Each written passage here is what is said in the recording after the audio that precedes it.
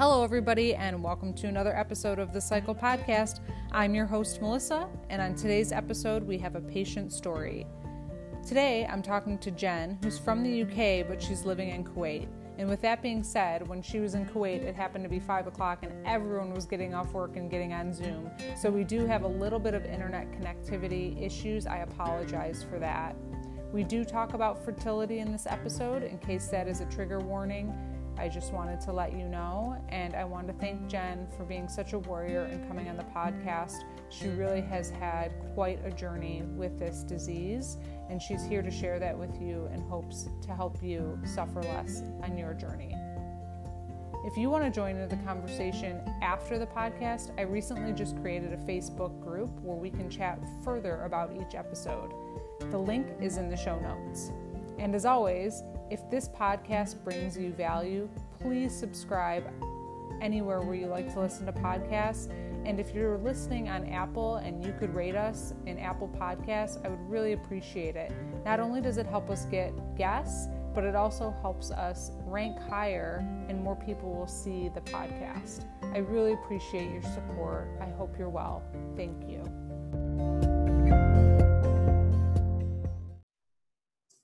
Hello, everybody, and welcome to another episode of the Cycle Podcast. I'm really grateful today. I have Jen with me. She is actually in Kuwait right now, and she's originally from the UK, but I am going to let her tell us all about herself because I'm just getting to know her as well.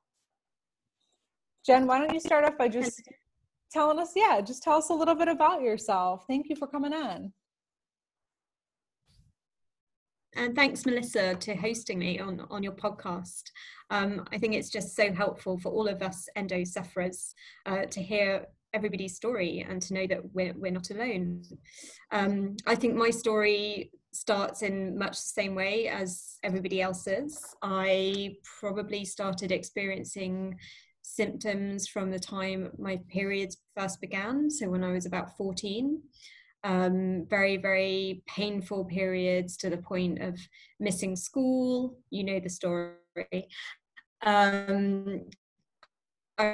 remember calling my mum from many sleepovers at friends' houses if it coincided with my period, that I just would be in agony and I would have to leave.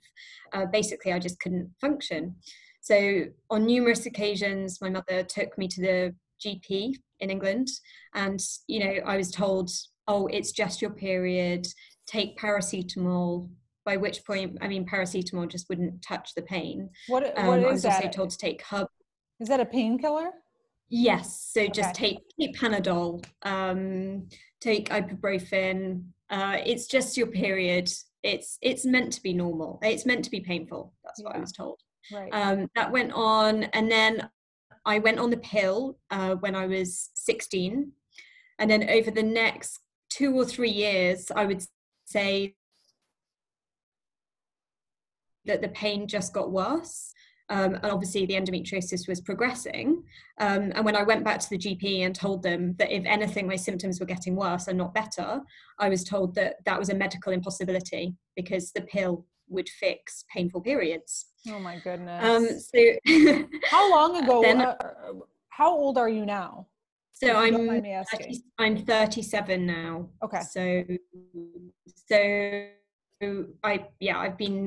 I've had symptoms for 23 years now. Okay. So then when I went to university, from about the age of 19, I then started experiencing bowel issues. I had that looked into. I was told you're not eating sufficiently, you're not eating often enough. So that went on for 2 or 3 years, and I had all kinds of investigations in hospital, and ultimately they said you've got IBS. Of course.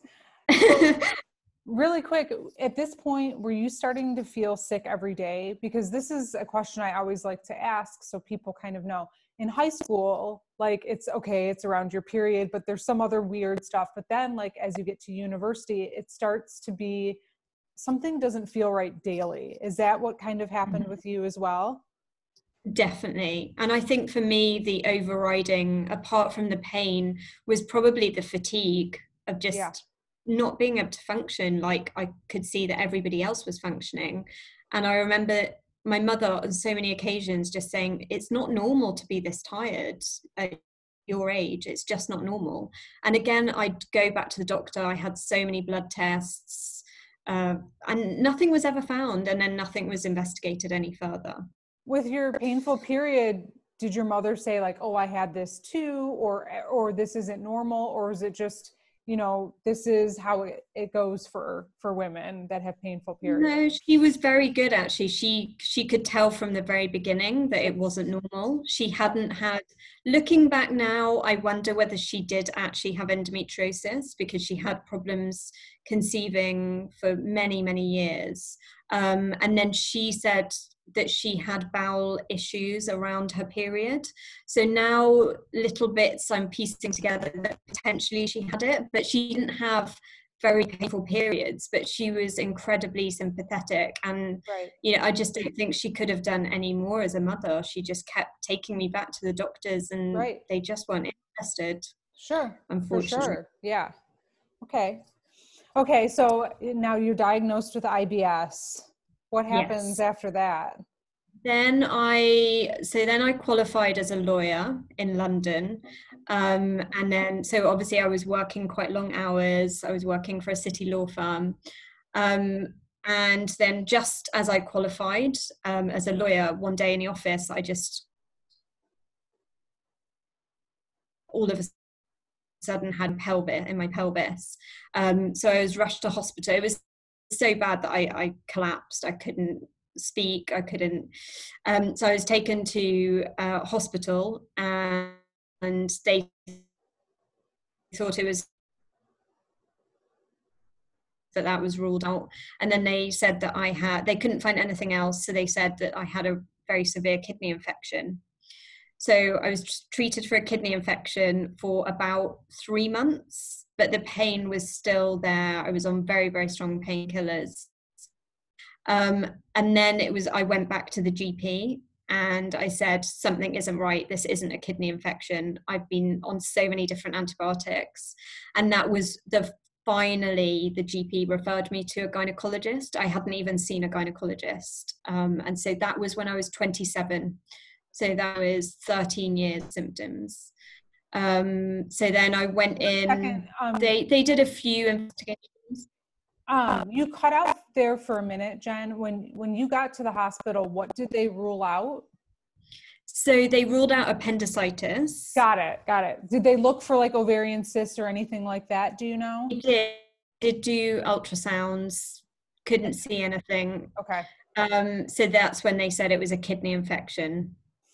And I went to 2 different hospitals in London and up north, and I was treated for a kidney infection for 3 months. And long story short, it wasn't a kidney infection. So when I finally got to see a gynecologist, I had to wait months to see a gynecologist. Fairly swiftly, I was booked in for laparoscopy. Did you meet with this gynecologist? You told this gynecologist everything you're going for, and they said, okay, we're going to do this laparoscopy right now. Did anyone say endometriosis? Was there anything, or were they just like, we're going to do this surgery on you because we think you might have endo? No, there was absolutely no mention of endometriosis. They just said that I had every test that they could think of, and this was the next stage for them to explore further. So I hadn't even heard of endometriosis by this point. Right. So I went in for the laparoscopy, and then when I woke up, they said, you have stage 4 endometriosis. It's very extensive. That's what's causing your pain. So I was luckily a specialist endometriosis, so I did get to see him quite quickly. So that was in the September, and I was booked in for surgery in the November. Okay, so they just did like an exploratory laparoscopy first, diagnosed you with stage 4, and then you got referred to seeing a specialist. Exactly. Okay. Exactly. So then I went in for surgery in the November when I was 27, and I had a 6-hour surgery. He just described it as everything was stuck together. Yeah. Everything was stuck to my pelvis, as if all of my internal.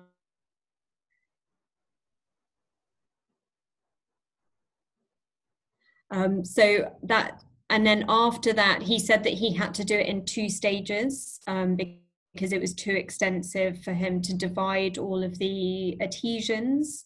So he, I think at this stage, I didn't have excision. I think it was ablation. Yeah. So he did that surgery. Then I was put into menopause state for 6 months. And then I had another surgery after that. So they put you on medication for the menopause? Exactly. Okay. Exactly. Which made me feel very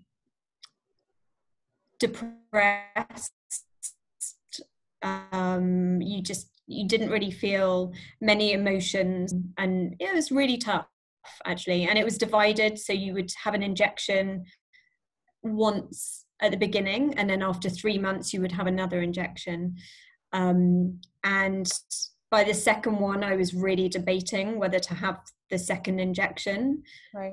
But my surgeon persuaded me. He said there's a really good chance if you have it that it won't grow back. There's an 80% success rate that it won't grow back. So I did it. But unfortunately, that wasn't the end of my story. Yeah. Do you remember so what the drug was called? It might be different in the UK than it would be in the States. Like here, it probably would have been Lupron.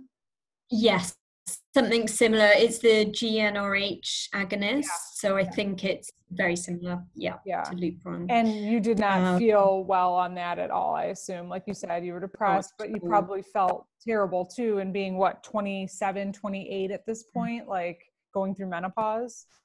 Yeah. It wasn't pretty. It wasn't. I also. Did you research endometriosis at this point? Like after you had that 6-hour surgery, did you have an understanding of what it really meant to have endo?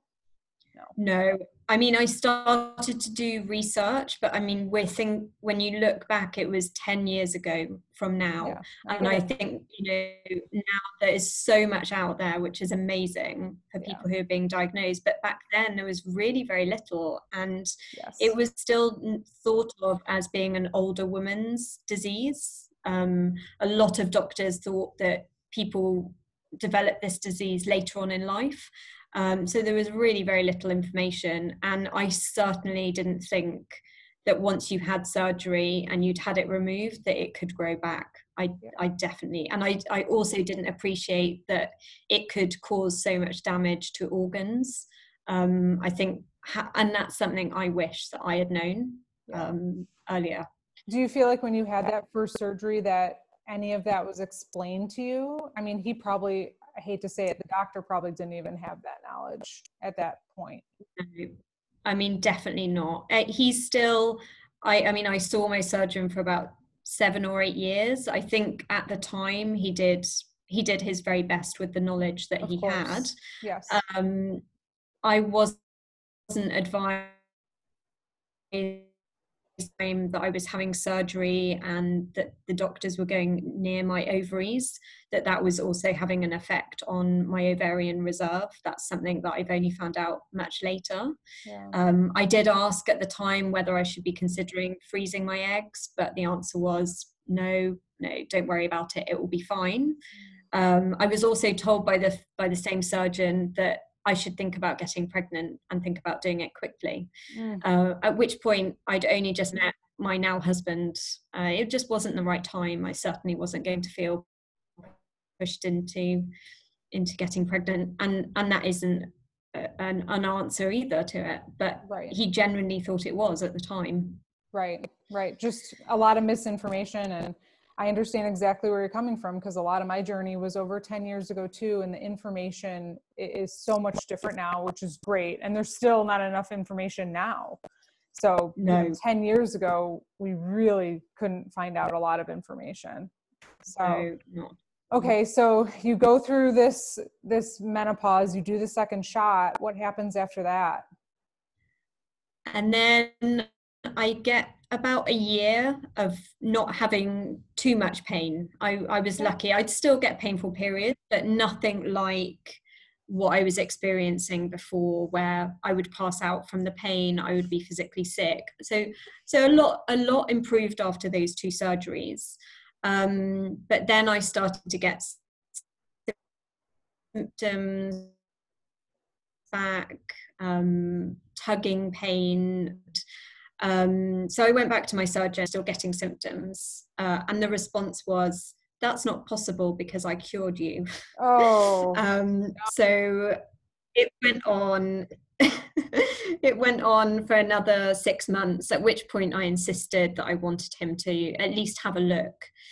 And he was saying, oh, it could be neuropathic pain. There may not be anything there. So we agreed that he would go and have a look. Anyway, when I come out of surgery, he said, you were right, the endometriosis was back. And we had to, I think that surgery was shorter, it was 2 or 3 hours. But the relief after that surgery of actually hearing that I wasn't mad and that there was something there, I was actually relieved to hear in one way that it was the endometriosis.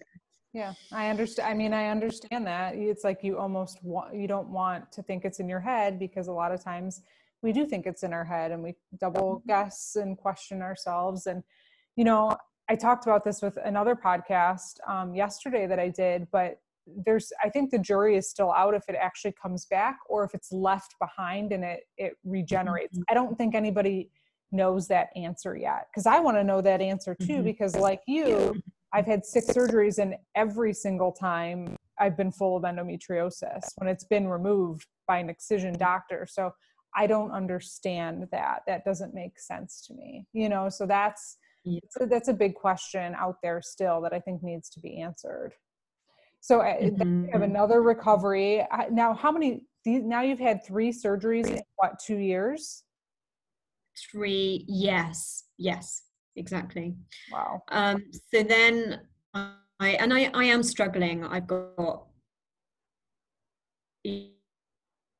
I'm working full time. I'm working long hours. I think a big symptom that just carried on, that never went away, was fatigue. But I just managed. I just learned to live with that, I think. Yeah. And then I get another 2.5 years. Where the symptoms are starting to build. And then in March 2016, just before I was about to get married, I decided to have a 4th surgery, just because I wanted him to have a look and make sure that the endometriosis wasn't active. And I was also by that point considering my fertility. So I wanted him to check everything. Right. So in March, again, I had it. So that's probably 2.5 years later. And again, there was extensive endometriosis. And also by this stage, I've been going for scans and they're now saying, we also think you have adenomyosis as well. So that may be causing your painful periods. And obviously, as we know, there's nothing really that they can do to treat that apart from hysterectomy, which right. And so is only a cure for adenomyosis and not endometriosis. Correct. So in these 2 years before this surgery, are your periods still painful every month? Still painful, but nowhere near as bad as they were. Right. And so it did improve slightly. And with ablation, anyone who's listening or may not know a lot about ablation, it's where they burn off the top, like superficial layer of the tissue, versus excision, where the tissue is actually removed. So if you think of a weed and you just take the head off of the weed will continue to come back. But if you actually remove the roots, it shouldn't come back. So for anyone who's listening, Jen and I both in the beginning had ablation because the doctors didn't know better at that point, or we didn't have the right doctors that could remove it properly, I guess. The gold standard. I don't know if it's proper, and I'm not a doctor or medical professional, but just so people who are listening know the difference and why it comes back with a vengeance is if you only take the top layer of a weed off, it's going to come back. So just want to give a little tip if anyone's listening and is confused between the two different things. And I don't think until very recently, I didn't even know the difference between ablation and excision. I can only assume that I did have ablation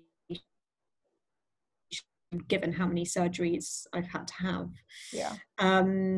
So in March 2016, my fourth surgery, I still have active endometriosis. So I have that removed. He does say that he sees some endometriosis around the bowel, but because he's operating without a bowel specialist, he couldn't go that close to the bowel. He removed what he could, but he didn't really raise it as a concern or say to look out for any symptoms. So I have my surgery, I recover from that, and then I get married and I move to Dubai with my husband. And then we start thinking about trying to get pregnant. And I was told by my surgeon to only give it 6 months. Over this whole period, I've been on the contraceptive pill, Okay. as a way of managing my endometriosis symptoms. So I come off the pill and I give it 6 months, and then we try for IVF. And I do 6 IVF cycles over a 2-year period. And unfortunately, they were all unsuccessful. Even though my first 3 cycles, I got good eggs, they all got to blastocyst, which is where they grow them for 5 days, which is a very good indicator that the eggs are good, the embryos are good, but still nothing. So I then look into immunity testing, because it's understood now that people with endometriosis may have issues with your immune system. They don't know whether we have immune system problems to begin with, and that contributes to the endometriosis, or whether it's the other way around.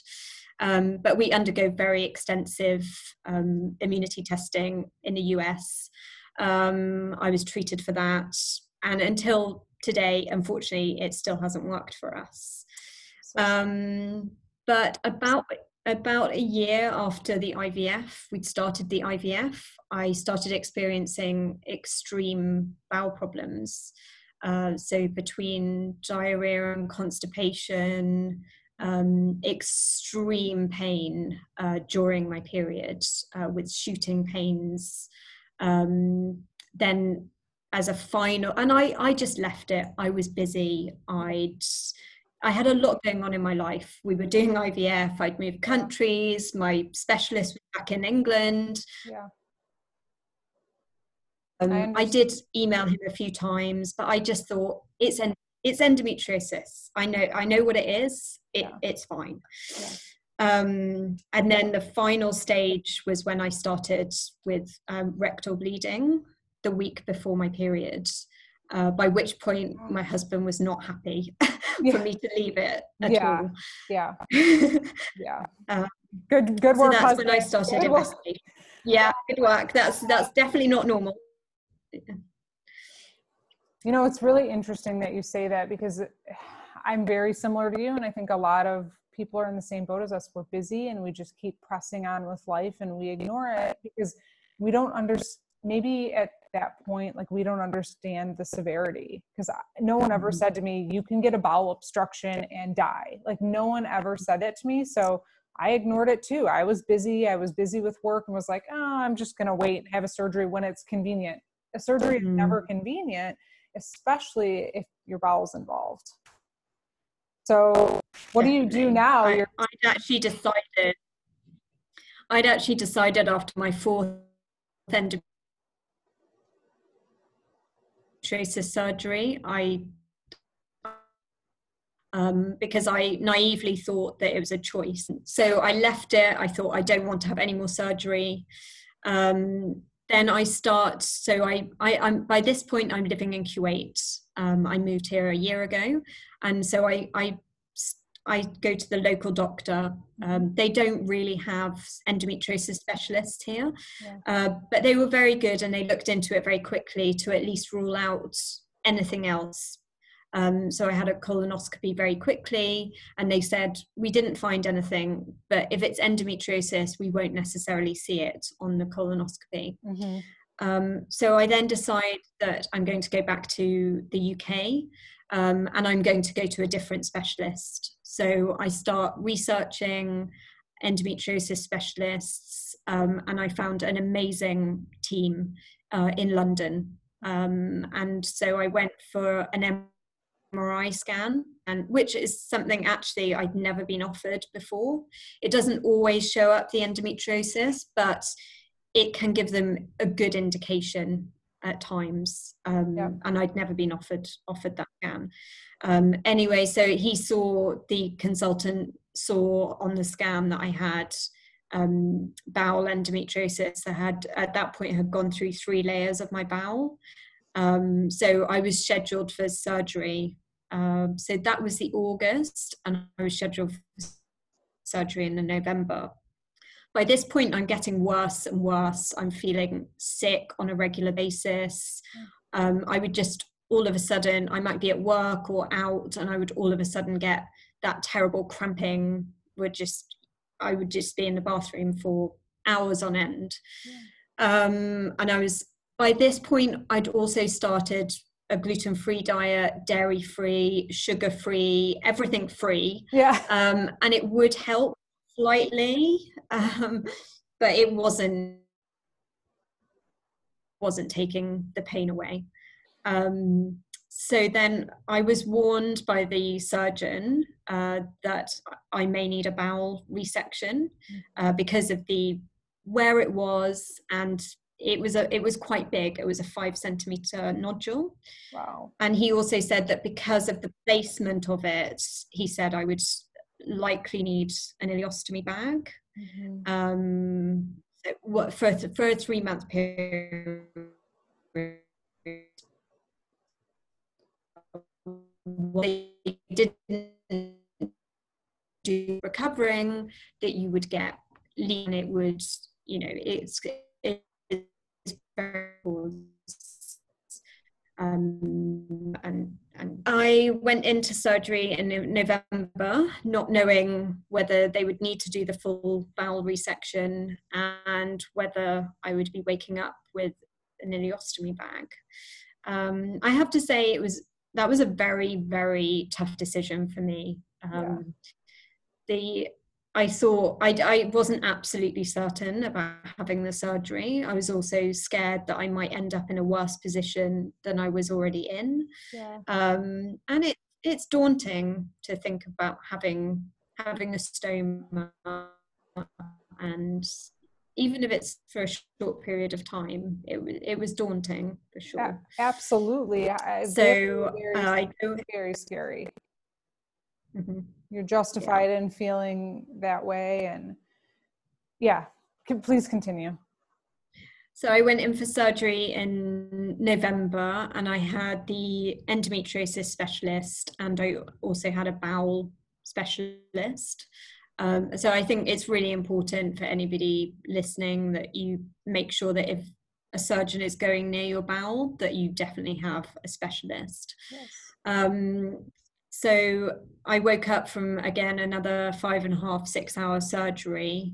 And it was the worst case scenario. He said by the time they'd gone in, I almost had a resection, which was cutting out. And unfortunately, I did need the ileostomy bag as well. And I also lost both of my fallopian tubes during that surgery as well, because they were both so badly damaged from the endometriosis, and they had fluid in the tube. So actually, they said that would have been potentially contributing to the IVF failure as well. So it was a big surgery. I was in hospital for a week. It was really tough. It was really hard. I think anybody listening who has a bag or knows somebody, it definitely isn't straightforward. It affects everything. It affects your hydration levels. You can't eat healthily, especially because you only have it for 3 months. So normally people who have a long-term stoma, you would gradually start introducing healthier foods. But because you have it for 3 months, you have to eat carb, no fruit or vegetables, or very, very little. It was very difficult. And you can't drink water without sugars and salts. So there was a lot to get to grips with. And he said, my surgeon said, when we went in, it was bad. So yeah. And was he an excision doctor? And did he say, you know, obviously you were still stage 4 at that point, and thank goodness you did this surgery. I mean, the risk if you hadn't done it would probably be what happened basically to me. I had almost a full bowel obstruction. Yeah. From the disease. I know. I actually just felt so lucky that I had the surgery when I did. Especially because I fly back and forth a lot. I was thinking of all the places that I'd been, and if I'd had an obstruction when I was on a flight, or if I was in a country where it would have been very difficult to have surgery. So I was incredibly grateful. And yes, so my surgeon, so it was excision that I had. He works for the NHS in England, and he heads up one of the, I think it's the second biggest endometriosis specialist clinics in Portsmouth. But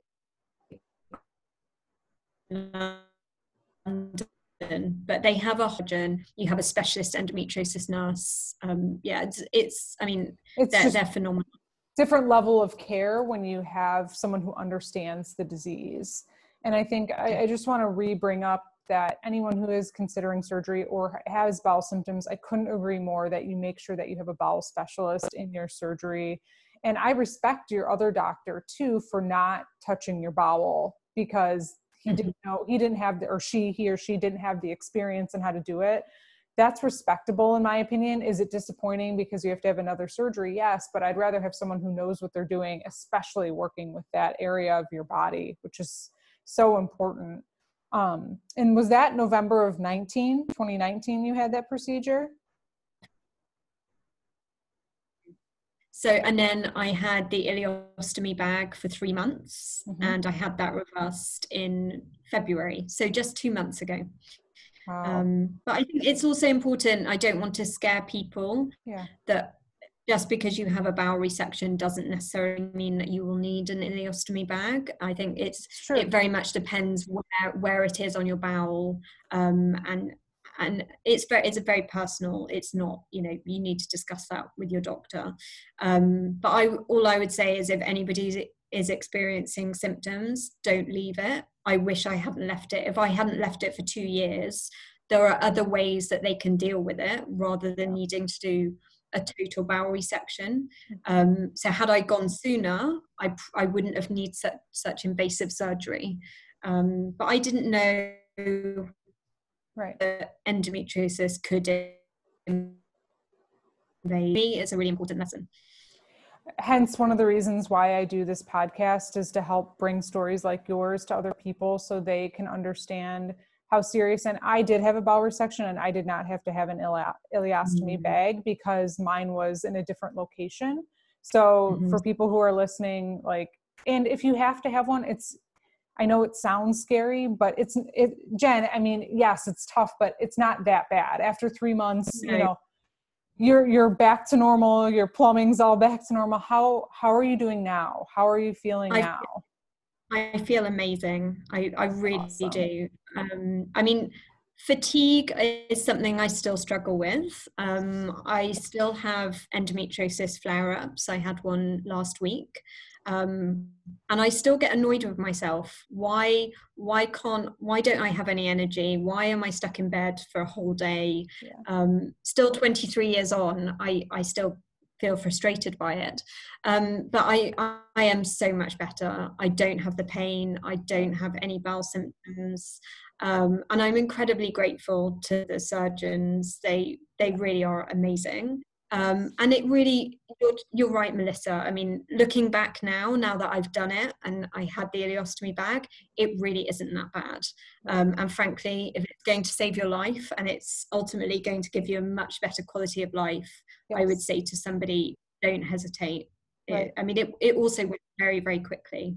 3 months. Yes. And I agree with you too, where when you said, don't put off surgery, I did the very same thing. And, you know, I knew I needed surgery. I was in pain for probably a year, ignored it.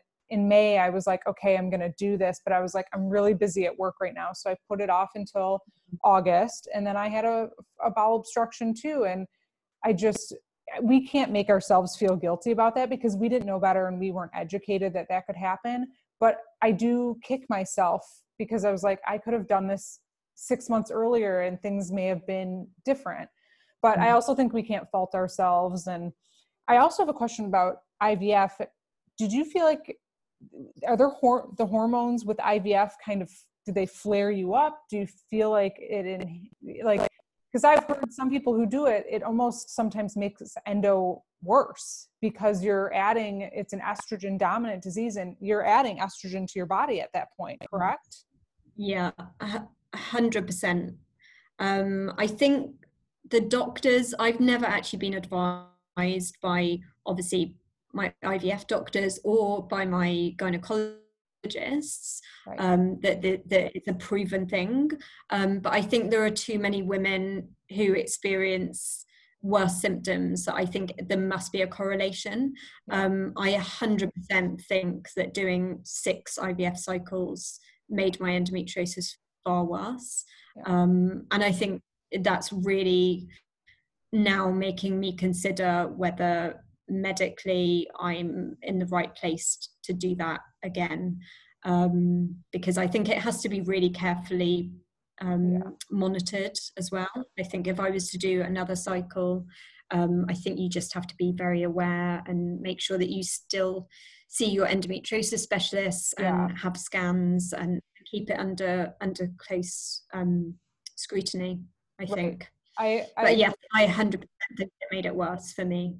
Yeah, I don't know a lot about that because I've never gone through that, but I have talked to other people with endometriosis that had mentioned that. So I wanted to ask you, but I also know people who after excision who did IVF were very successful afterwards as well. But I agree with you, they were still being monitored by their endo doctor and the doctors were kind of working together to make sure they're not giving you maybe too much at once.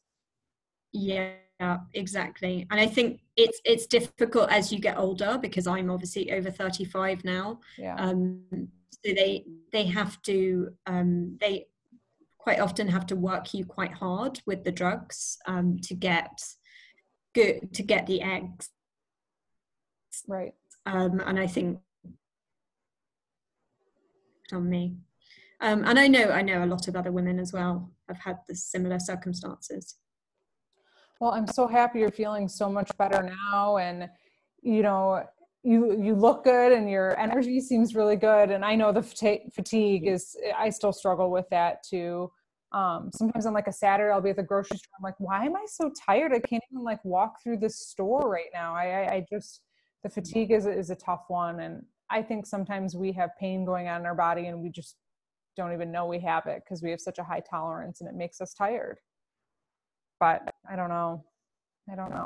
Well, is there anything that you want to tell everyone? I mean, thank you so much for sharing your story, and you've been through an incredible amount. And I know that this is going to be very helpful to so many people, but are there any tips or tricks or advice you want to share with the community while I have you? I think number one is always listen to your body. You know when something isn't right, and don't let a doctor tell you otherwise. I think if you're not getting the right response from one doctor, then you just need to keep knocking on doors, because there are the specialists out there. They are few and far between, given how many of us suffer from endometriosis, but they are out there, and just don't give up. I think on the fatigue side, that's something that I'm learning quite late in the day, but the acceptance that we may not be able to keep up with our peers who don't suffer from endometriosis, and that's okay. To keep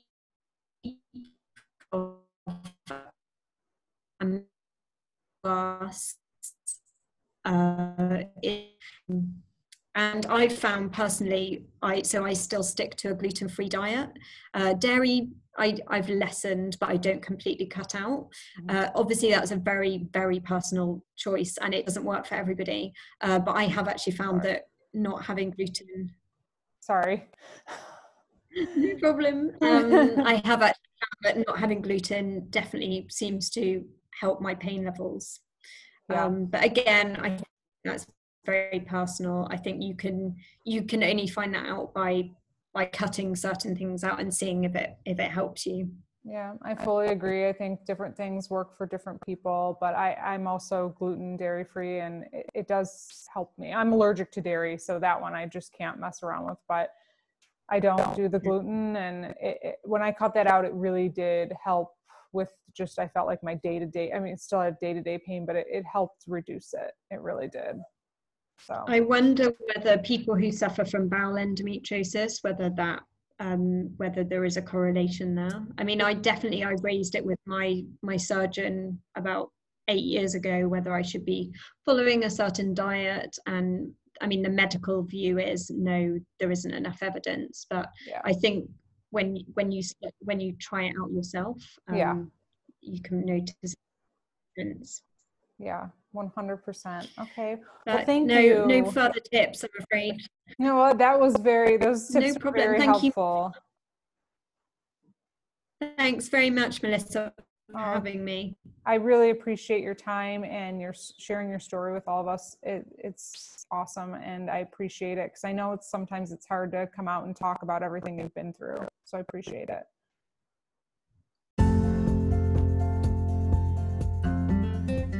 Thank you so much for listening and supporting this podcast. It means so much to me, and it's helping so many people worldwide. We appreciate you being here. If you want to be on the show, please check the show notes for my contact information. And if you want to keep the conversation going after the podcast, please join our Facebook group. Thank you again for listening. Wishing you a wonderful day and low pain. Take care.